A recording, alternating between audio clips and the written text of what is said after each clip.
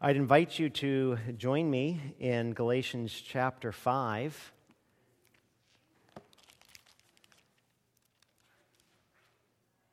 Galatians chapter 5. And as you're making your way to Galatians 5, I don't know what your favorite family movies are, or when you've got a few extra hours to relax on the couch. But some of the guys in church tried to take my man card away when they saw photos posted on Facebook of me watching Sound of Music with my kids. But in the book, The Trapp Family Singers, the Trapp family falls into disfavor with the Nazis who are rising to power just before World War II. You might recall that if you've seen it or read the book. So they need to escape from their lovely home in Austria to Switzerland. As Hitler's troops closed in on Austria, the von Trapp family escaped to a church, then to a roof, and finally to the country where they climbed the mountains to freedom. And as that song rings in your head from The Nun, climb every mountain. But they eventually made it to America, where they settled in Stowe, Vermont, not too far from where I used to pastor in New Hampshire. But they became nationally famous for their musical performance. And they never lost gratitude for freedom that they enjoyed in America. You look at what it cost them for freedom. They left behind fortune, estates, and gold, and they willingly traded it all for freedom. In a similar vein, in a parallel truth to the Trapp family, Jesus has given us escape from the bondage and tyranny of sin, so why go back to bondage is basically the issue that Paul is dealing with in his epistle to the churches around Galatia. You may have to give up some things that the world considers valuable to enjoy spiritual freedom now and an eternal reward in heaven, but the exchange is well worth it. To get you up to speed on where we find ourselves in Galatians chapter 5, this epistle has been labeled the Magna Carta of Christian liberty, or the Christian Declaration of Independence. Paul's theme is, let Christian freedom ring. Because the gospel of grace was being trampled. According to chapter 1 and verse number 7, we're told that there was another gospel and that there were some who were disturbing you, wanted to distort the gospel of Christ. In chapter 5 and verse 10, they're troublemakers who had introduced a different form of teaching than what had established the churches. They were otherwise known in chapter 5, verse 12 as agitators. It's neither circumcision or uncircumcision, but faith working through love, he says in chapter 5 and verse number 6. They couldn't, these agitators that brought a different gospel couldn't even interpret the law, let alone apply it. You look at the law in the Old Testament, it never saved. Their form of teaching sought to impose some kind of requirement of Jewish law, like circumcision, or the observance of special days, chapter 4 and verse 10, which is contrary to the gospel. And contrary to the gospel, it introduces them not to freedom, but to bondage. It didn't come from Christ, he says in chapter 5 and verse 8. This persuasion did not come from him who calls you. Beloved, if you know Jesus Christ as your Savior and your Lord, how did you get saved? By grace, through faith. And so as Paul talks about the issue of the Christian life, living as a Christian or sanctification, how is a Christian sanctified, matured, made like Jesus Christ? It's the same answer: by grace through faith. So why, if you are saved by grace through faith, do you seek to be sanctified through law? That's a disconnect that he points out in this epistle. As the apostle declares in the book of Romans, chapter 8 and verse 2, the law of the Spirit of life in Christ Jesus has set you free from the law of sin and of death. So serving Christ is not a matter of law and lists. The gospel of justification by faith alone is what offers freedom. Freedom from the penalty of sin, but the gospel doesn't stop there in liberating you from the penalty of your sin. It continues its process of freeing you from the power of remaining sin.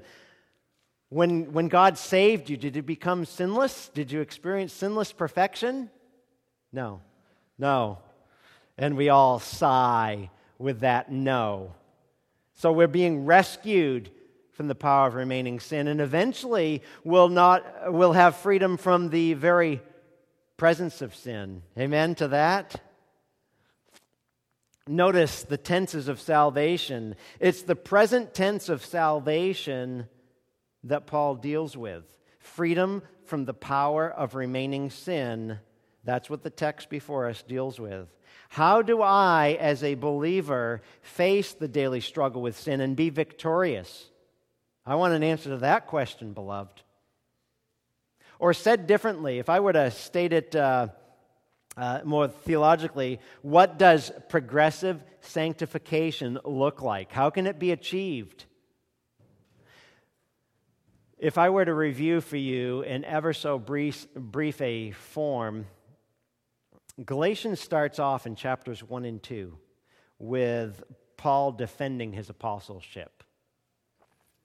And then he spends the next 2 chapters developing the doctrine of justification by faith, because as he deals with the present tense of salvation, he makes that connection that we are sanctified in the same vein in which we are saved. Justification and sanctification are not separated, but they are inextricably linked together.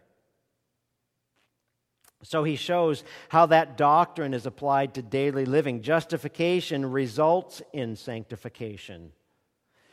In other words, God does not save what he does not sanctify. The true believer seeks to show in his daily life what is declared of him in heaven. What is salvation?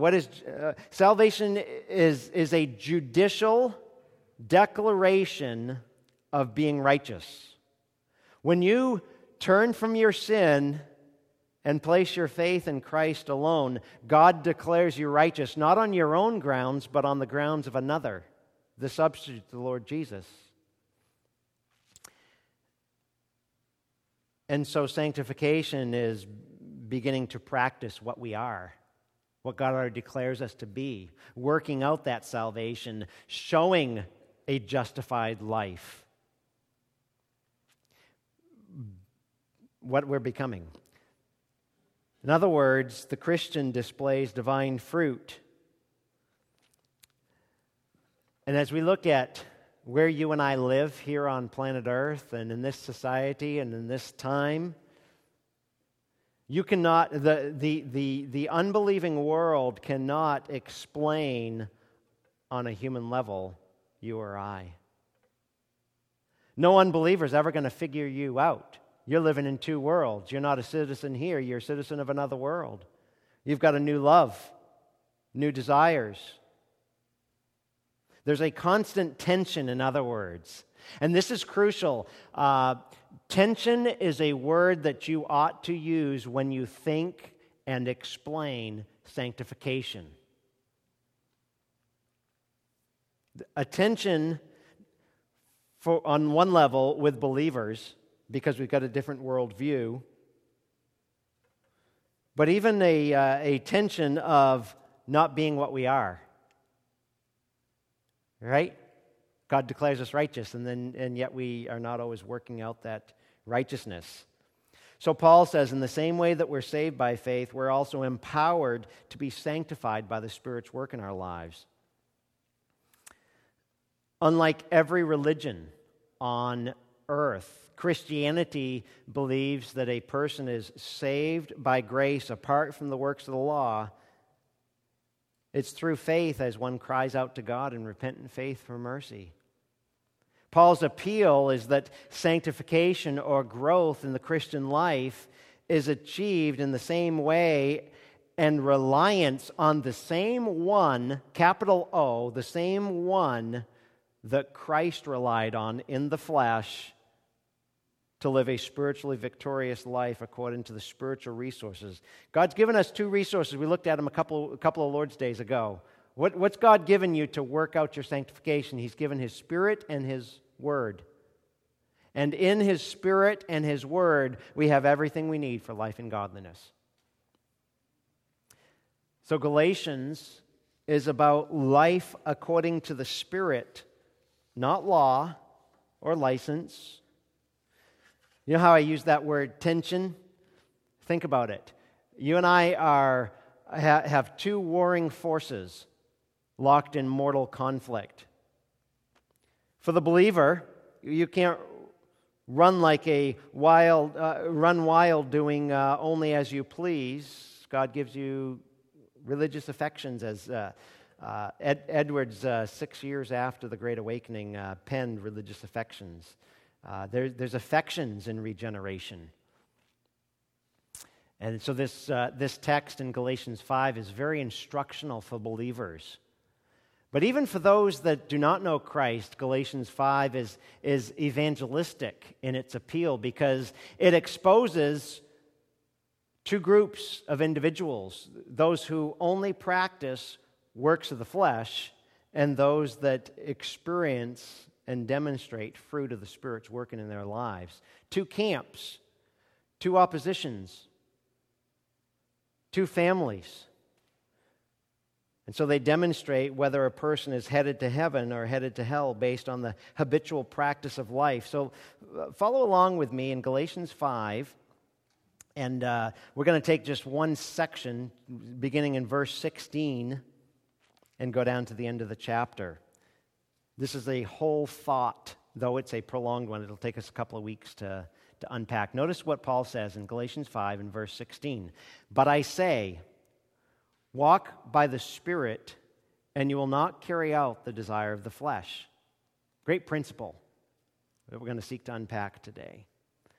And then he goes on to explain it a little bit. For the flesh sets its desire against the Spirit, and the Spirit against the flesh. For these are in, what's your Bible say? Opposition. There's our tension, right? They're in opposition to one another, so that you may not do the things that you please.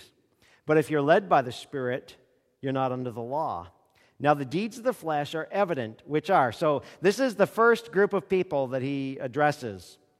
Those that are characterized by immorality, impurity, sensuality, idolatry, sorcery, enmities, strife, jealousy, outbursts of anger, disputes, dissensions, factions, envying, drunkenness, carousing, and things like these, of which I forewarn you, just as I have forewarned you, that those who practice such things will not inherit the kingdom of God. So this first list Paul exposes us to, the works of the flesh, are those that will not get into God's kingdom.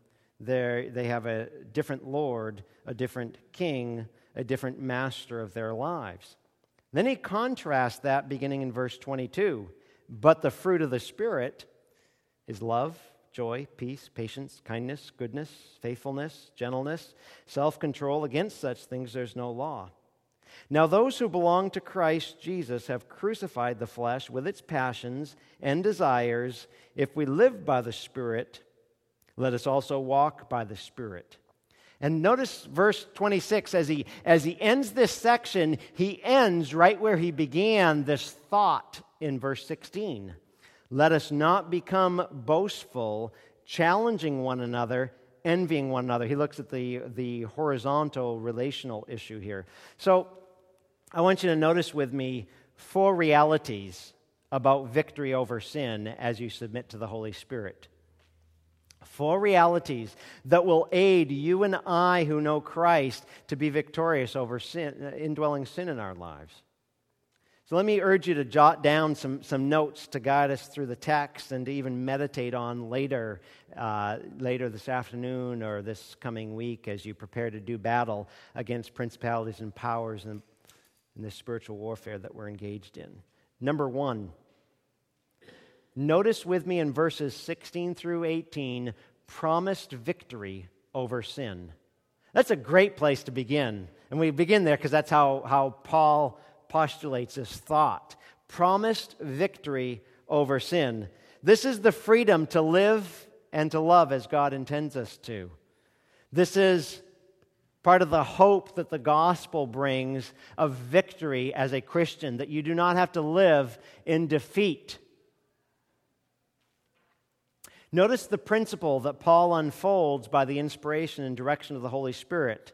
And this principle contains both a command and a contrast. So as we look at this promise, it's stated with command and contrast. And notice as he gives this answer, he doesn't give us a list or some convoluted formula. Follow letters A through Z, and then you'll be victorious. He doesn't even refer to any external device, but the internal witness, the enabler of the Christian life. Notice what he says in this promise. Galatians 5:16, walk by the Spirit. Walk in the Spirit. Walk according to the Spirit.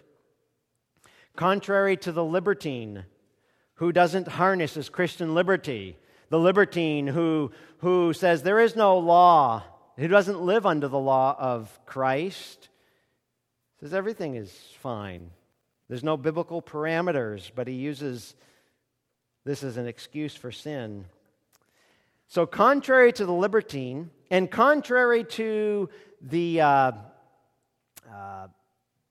legalist, how does the legalist try to give us victory in the Christian life? Just follow this list. They try to use the law or an externally imposed list of behaviors. Contrary to the libertine or the legalist, Paul points us to the Spirit. That we have a divine enabler. The Christian has the presence of the indwelling Holy Spirit.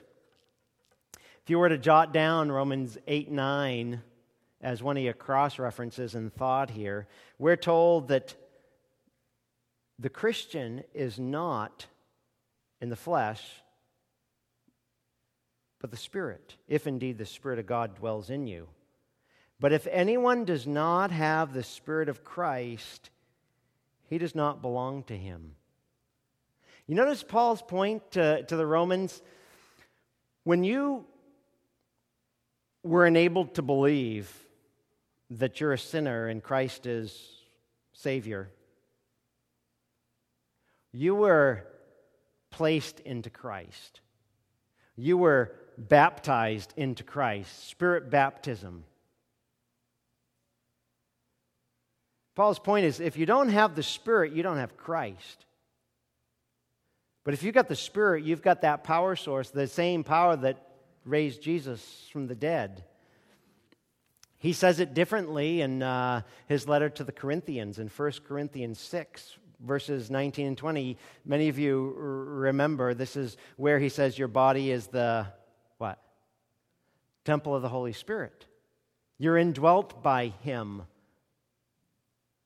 who is in you, whom you have from God, and you're not your own. Therefore, glorify God. You know, it has a difference in how we conduct our lives, knowing that we're not our own. The divine and omnipotent power of God to please Him is given to the believer. Notice that when Paul promises that when you walk by the Spirit, you will not carry out the desire of the flesh. This is in the present tense. It's ongoing. to the extent that we're obeying the Spirit's revelation of God's truth. It's an imperative, which means it's a command. It's a command of expectation from our God and Master. So present tense speaks about this is a consistent practice.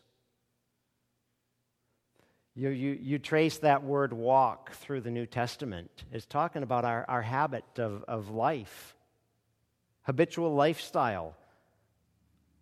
And when you take a walk, the way that the New Testament authors use that is not as if you were on a treadmill. When you walk, it connotes the idea of what? Progress. You get somewhere. It implies progress. The Christian life isn't stagnant. It's not still. There is progress in holiness. Now, we're not talking about perfect practice, but practice nonetheless. We're talking about progressive sanctification.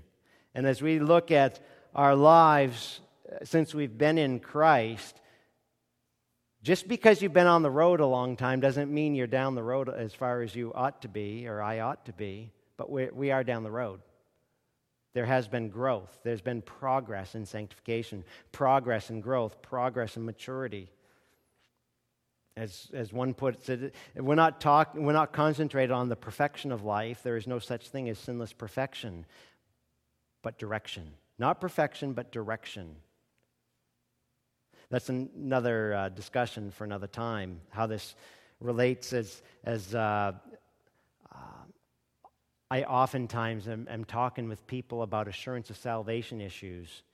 Boy, when you go through the doctrine of progressive sanctification and you look at your life and you see what work the Spirit has wrought, who gets the credit, you or Him?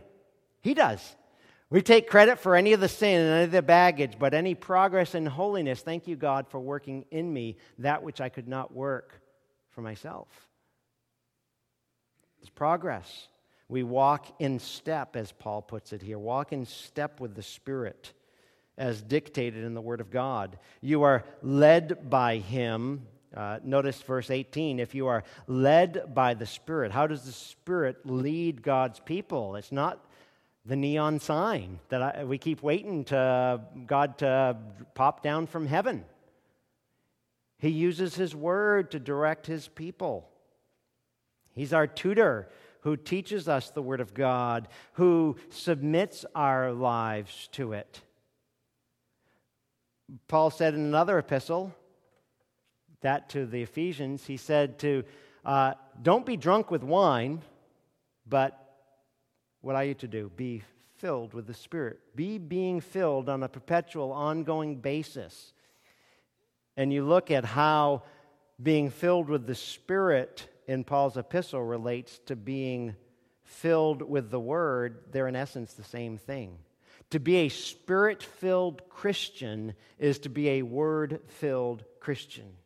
You're led by Him as you search the Scriptures.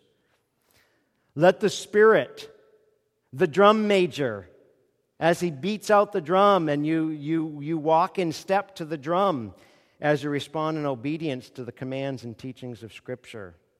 So he gives the command, first of all, walk by the Spirit. And then he follows that command up with this contrast. You will not carry out the desire of the flesh.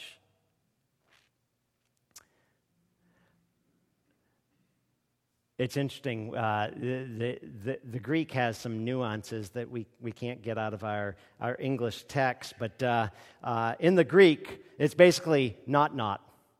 I know that's not good English, but that's good Greek. It's a double negative. The way you translate that in the English is, you will not in any way. This is the promise of God, that you follow God's way of walking in step with His Spirit as He reveals Himself in the pages of Scripture, and you'll not carry out the desire of the flesh. When you sin, you're carrying out the desires of the flesh. You might say, well, it just doesn't work. But how have you applied yourself to building a biblical workout, to discipline yourself to godliness, to change your thoughts and put off sinful ones and replace them with righteous one. Because God gives us resources. He gives us His Spirit and He gives us His Word. God's Spirit, working through His Word, is His appointed remedy for sin-sick souls. He uses His Spirit and His Word to conform us to the image of Christ, Romans 8:29. To be a clearer image bearer. You don't become a better image bearer of Christ by a winsome personality or your innate abilities or advanced degrees in theological education or motivational seminars or spiritual psychotherapy or an emphasis. You look at the different models of sanctification. You don't get there through a higher life movement. God's answer is one. It's the Holy Spirit. We need no other answer. This is the one who empowered our Lord in the wilderness. You remember the account well.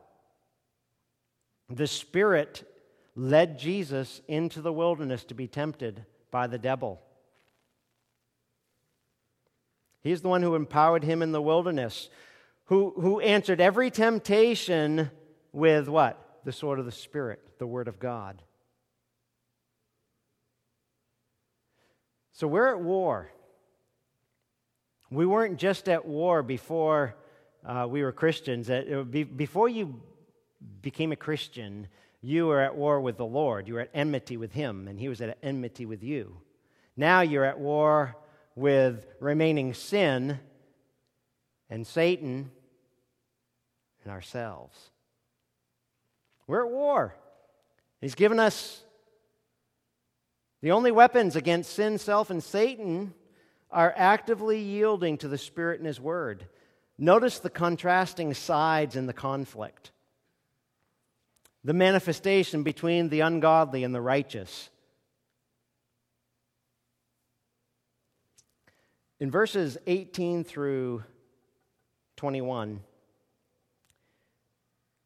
our second point is imperiled victory over sin. Imperiled victory. This is those who have no ability. Either, in particular, he's addressing those that are unbelievers because they are those that practice such things, verse 21. But none of these sins are you immune to as a believer. You can try to step into that list and do these sins, but then the Spirit of God, it's like... I remember hearing J. Vernon McGee Through the Bible talk about this, how that as a Christian, it's not that you couldn't go out and carouse like you did as an unbeliever, but when you wake up in the morning, you hate yourself. That's a holy affection that gives you a hatred for what you used to love. So it's not that we as believers can't commit these, but we don't practice them as a way of life. They're broken by repentance. So notice the first side. Those that are characterized by a prolonged catalog of sins, that which characterizes unredeemed man in his empty, vain life, without hope, without Christ in his life. Sins which the law is unable to release you from. When man is left only to himself without the intervening work of the Spirit through regeneration. Notice this is a list of 15 sins. And it is a list that I don't believe is exhaustive. And the reason why I tell you that I don't think Paul's given us a full catalog of sins, because notice things like these in verse 21. After he lists 15 individual sins, after he ends his list, he says, and things like these. That is his etc. mark. This list of sins is similar to other New Testament lists of sins. Whether we find that list of sins in Romans 1 or 1 Corinthians 6. Now, this is Paul's shorthand for I could go on indefinitely listing what the flesh is capable of apart from the indwelling, empowering of the Spirit of God. There are multitudinous ways for the principle of evil, total depravity, absolute inability to manifest itself in human perversions and depravities and enmities and excesses and obsessions. Paul categorizes sin and evil according to 3 areas of human life. If we were to take all 15 of these vices or sins, there are 3 separate categories: sex, religion, and human relationships. The flesh manifesting itself in 3 different ways. And some even break off from that last triplet, that last list, or that last section with things associated with alcohol. Some commentators suggest that these are particular sins that the churches of Galatia were, as Paul made his rounds throughout the church community, the region of Galatia, things that he picked out to give some application. These are works of the flesh, products of fallen human beings in their devising and conniving and manufacturing. So notice the first grouping of sins: sins of sexual immorality.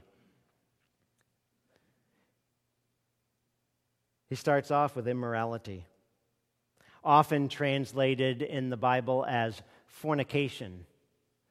It signifies that the first 3 acts have to do with loose sexual relations. Sexual sin is rampant. Do I even need to say that? It's patently obvious to the casual observer who is not dead and not asleep that sexual sin is rampant. This word immorality, porneia, is the term from which we derive our term pornography. This is a broad term covering all forms of illicit sexual relationships, whether it be incest, premarital sex, fornication, adultery, homosexuality, bestiality, prostitution. And before I go on to the rest of Paul's list, though I've said it, let me say it again. None of these sins are you or I immune to. As Paul says, if any man thinks he stand, take heed lest he also fall. You know how I said that this is similar to other New Testament lists? One of those lists found in 1 Corinthians chapter 6. And as you look down through this catalog of sins, think about what you've been guilty of. Because as Paul rattles off his list in 1 Corinthians 6, he says, such were some of you. So the church of Jesus Christ, the transforming work of the Holy Spirit of God as He collects saints together to make the body of Christ, they are the former incestuous ones and those who practice premarital sex as a way of life, and fornication and adultery and homosexuality, bestiality, prostitution, or any other sexual sin. But specifically, in particular, since he's going to wrap up at the end of the list saying if you practice this as a way of life, you're not going to see God's kingdom. He says, second of all, impurity, akatharsis. It's a word literally meaning uncleanness. It's a broad term referring to moral uncleanness. It is not just the deed, but the thought or the word. So it includes everything, thought, word, and deed. They're used together, immorality and impurity, Paul also uses together in Ephesians 5, verses 3 and 4. Neither, he says in Ephesians 5, is to be named among you. If you name the name of Jesus Christ, and how many people say, yeah, I'm a Christian?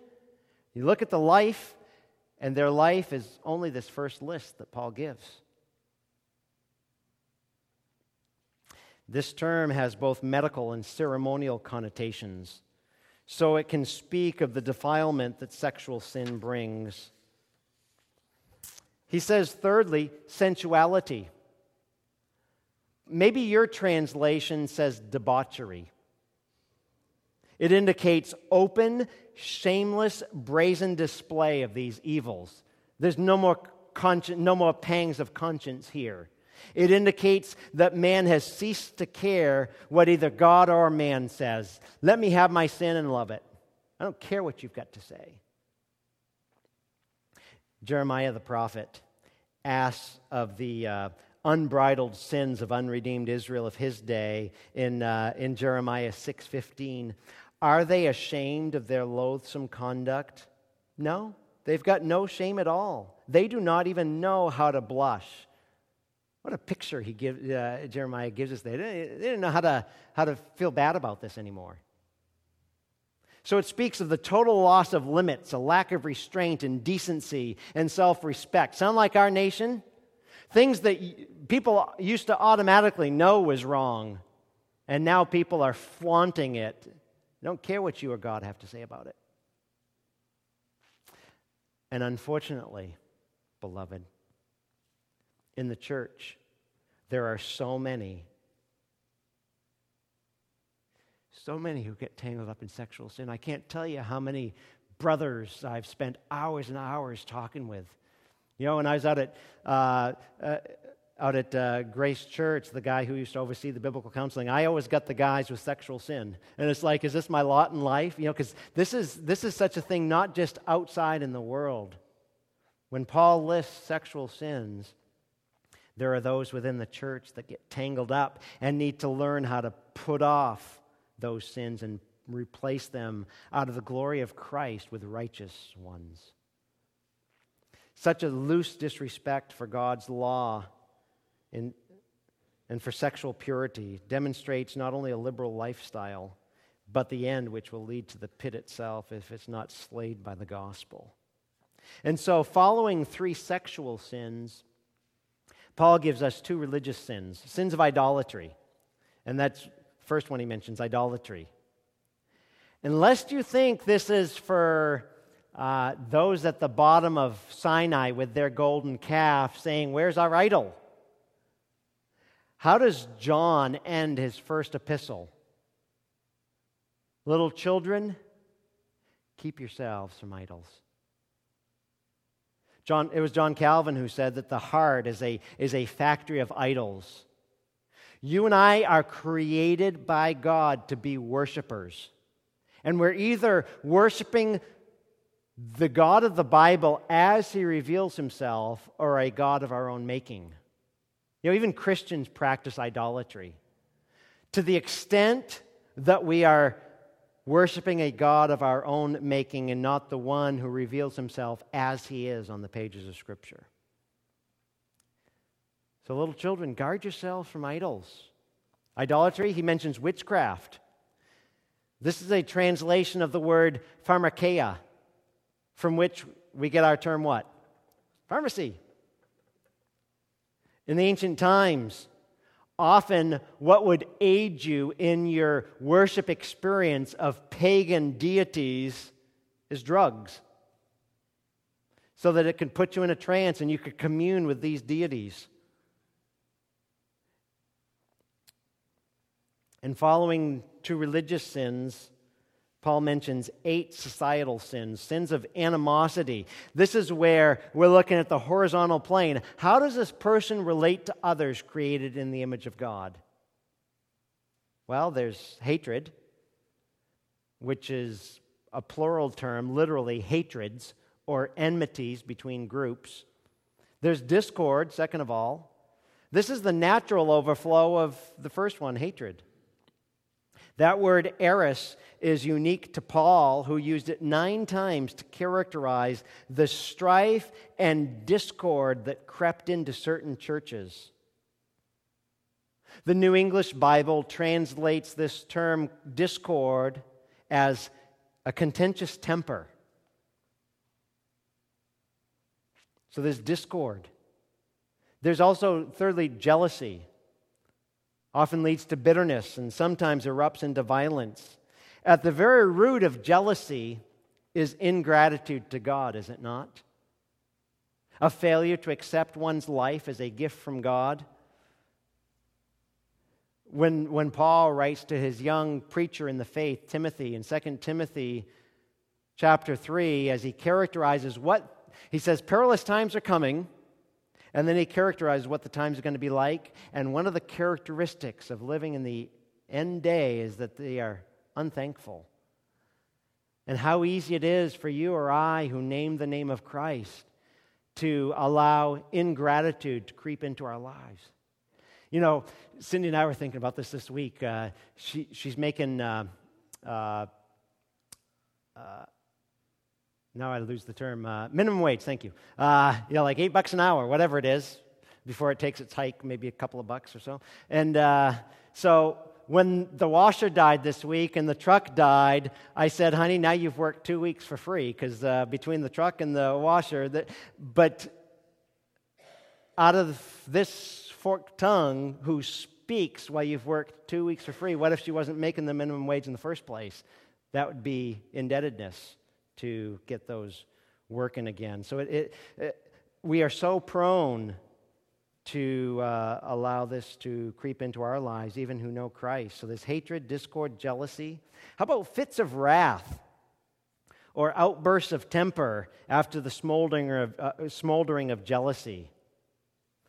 You know, when Paul says that what characterizes unredeemed man is fits of rage, a lot of times people are wanting to make an excuse for their temper, aren't they? They say, well, it's just an Irish temper. Well, it's an Irishman preaching to you this morning. You cannot call an outburst of temper as just a natural propensity to fly off the handle. No allowance for kingdom kids. They are to put on beatitude attitudes of life, right? They are to put on fruit of the Spirit working in their life. Fits of rage is unbecoming for one who names the name of Christ. I remember growing up, our Sunday school teacher, all throughout high school, was known. He was a supervisor at a mill. The mill is no longer open, but I worked there for a summer when I was a college student. And our Sunday school teacher, you know what he was known for at the mill was the dented up, crumpled up trash can in the office, because that always bore the brunt of his fits of rage. And yet everyone knew that he went to our church. That Paul says this is not fitting for those who name the name of Christ. Fits of rage. How about selfish ambition? Selfish ambition. That's a self-aggrandizing attitude which shows its ugly face of working to get ahead at the expense of others. And that way of life was ended at the cross. Remember as Paul writes to the Philippians in Philippians chapter 2, that those who have been redeemed and set free from their sin and their own agenda, they're told to do nothing from selfishness or empty conceit, but in humility of mind regard one another as more important than the others. If there is you and somebody else in the room, who's the most important person in the room? Oh, it's always them. It's always them. That's Paul's point here. We were set free from selfish ambitions. Contrary-wise, the visible church is full of selfish ambitions. And the more you have an unredeemed membership in the visible church, the more there's selfish ambition. There's dissensions, he says. Dissensions. It carries political overtones, suggesting a cultivation of a party spirit or exclusive elite within the church. Some might call them cliques. Or us for no more mentality, or to put it in the Pauline vernacular, I'm of Paul and I'm of Apollos. And this fractures the unity and the fellowship of the body of Christ. He says there are factions. These two factions and dissensions happens when people quarrel over issues or personalities, causing hurtful divisions. When you look at what takes place in the visible churches and people up at odds because either And how many pastors will let go for this? He doesn't smile enough when he wears a suit, or he's a great Bible teacher, but his just a personality difference. Well, get over your personality differences. These factions. This divisive tendency is so prevalent with people who walk in a way of selfish pride and envy and bickering, rather than the royal road of love and forgiveness, preferring and sacrificing. Or insert in your thoughts here 1 Corinthians 13 of what love is, how it is becoming to saints. And envy, an evil feeling or wrongful desire to possess what belongs to another. And he ends his list with 2 sins associated with alcohol: drunkenness and orgies. So with that, Paul has led us down 15 steps into the pit of depravity, showing us the ugly reality of the flesh. Only the initiation of sovereign grace and the transforming power of the Holy Spirit can rescue a person from the snare of such a life. And after this prolonged list, don't miss his operative word in verse 21. Of those who practice such things, they will not inherit the kingdom of God.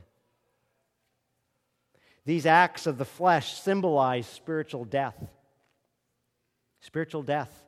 That's why a true believer, one with saving faith, one who has been saved unto good works, Ephesians 2:10, or one who's got a faith that works, James 2, cannot continue in an unbroken pattern. Though there's sins that we are capable of committing, and we recognize, but for the grace of God, go I. This list is all the unbeliever knows. They have not been set free from it. Though he might be externally moral, his sins haven't been dealt with. He hasn't confessed and repented and been covered and forgiven. There's not a holy hatred of sin, but a love for it. We're speaking of continual, habitual action. Not the potholes that believers fall into from time to time, but the whole life. We're talking uninterrupted and unrepentant practices of indulging in fleshly sins. A person who lives in such a consistent level of moral corruption does not give evidence of being a child of God. Where's the fruit of regeneration? They're barred from God's kingdom till they deal with their sin and hate that which they used to love.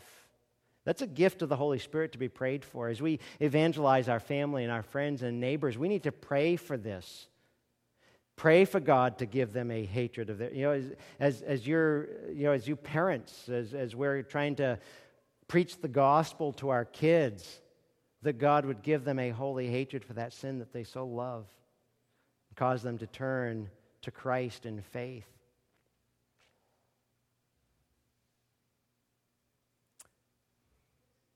As Paul mentions this same sort of list in 1 Corinthians 6. And he says, such was your life, such were some of you. You practiced this unrighteousness. But he says, you were washed.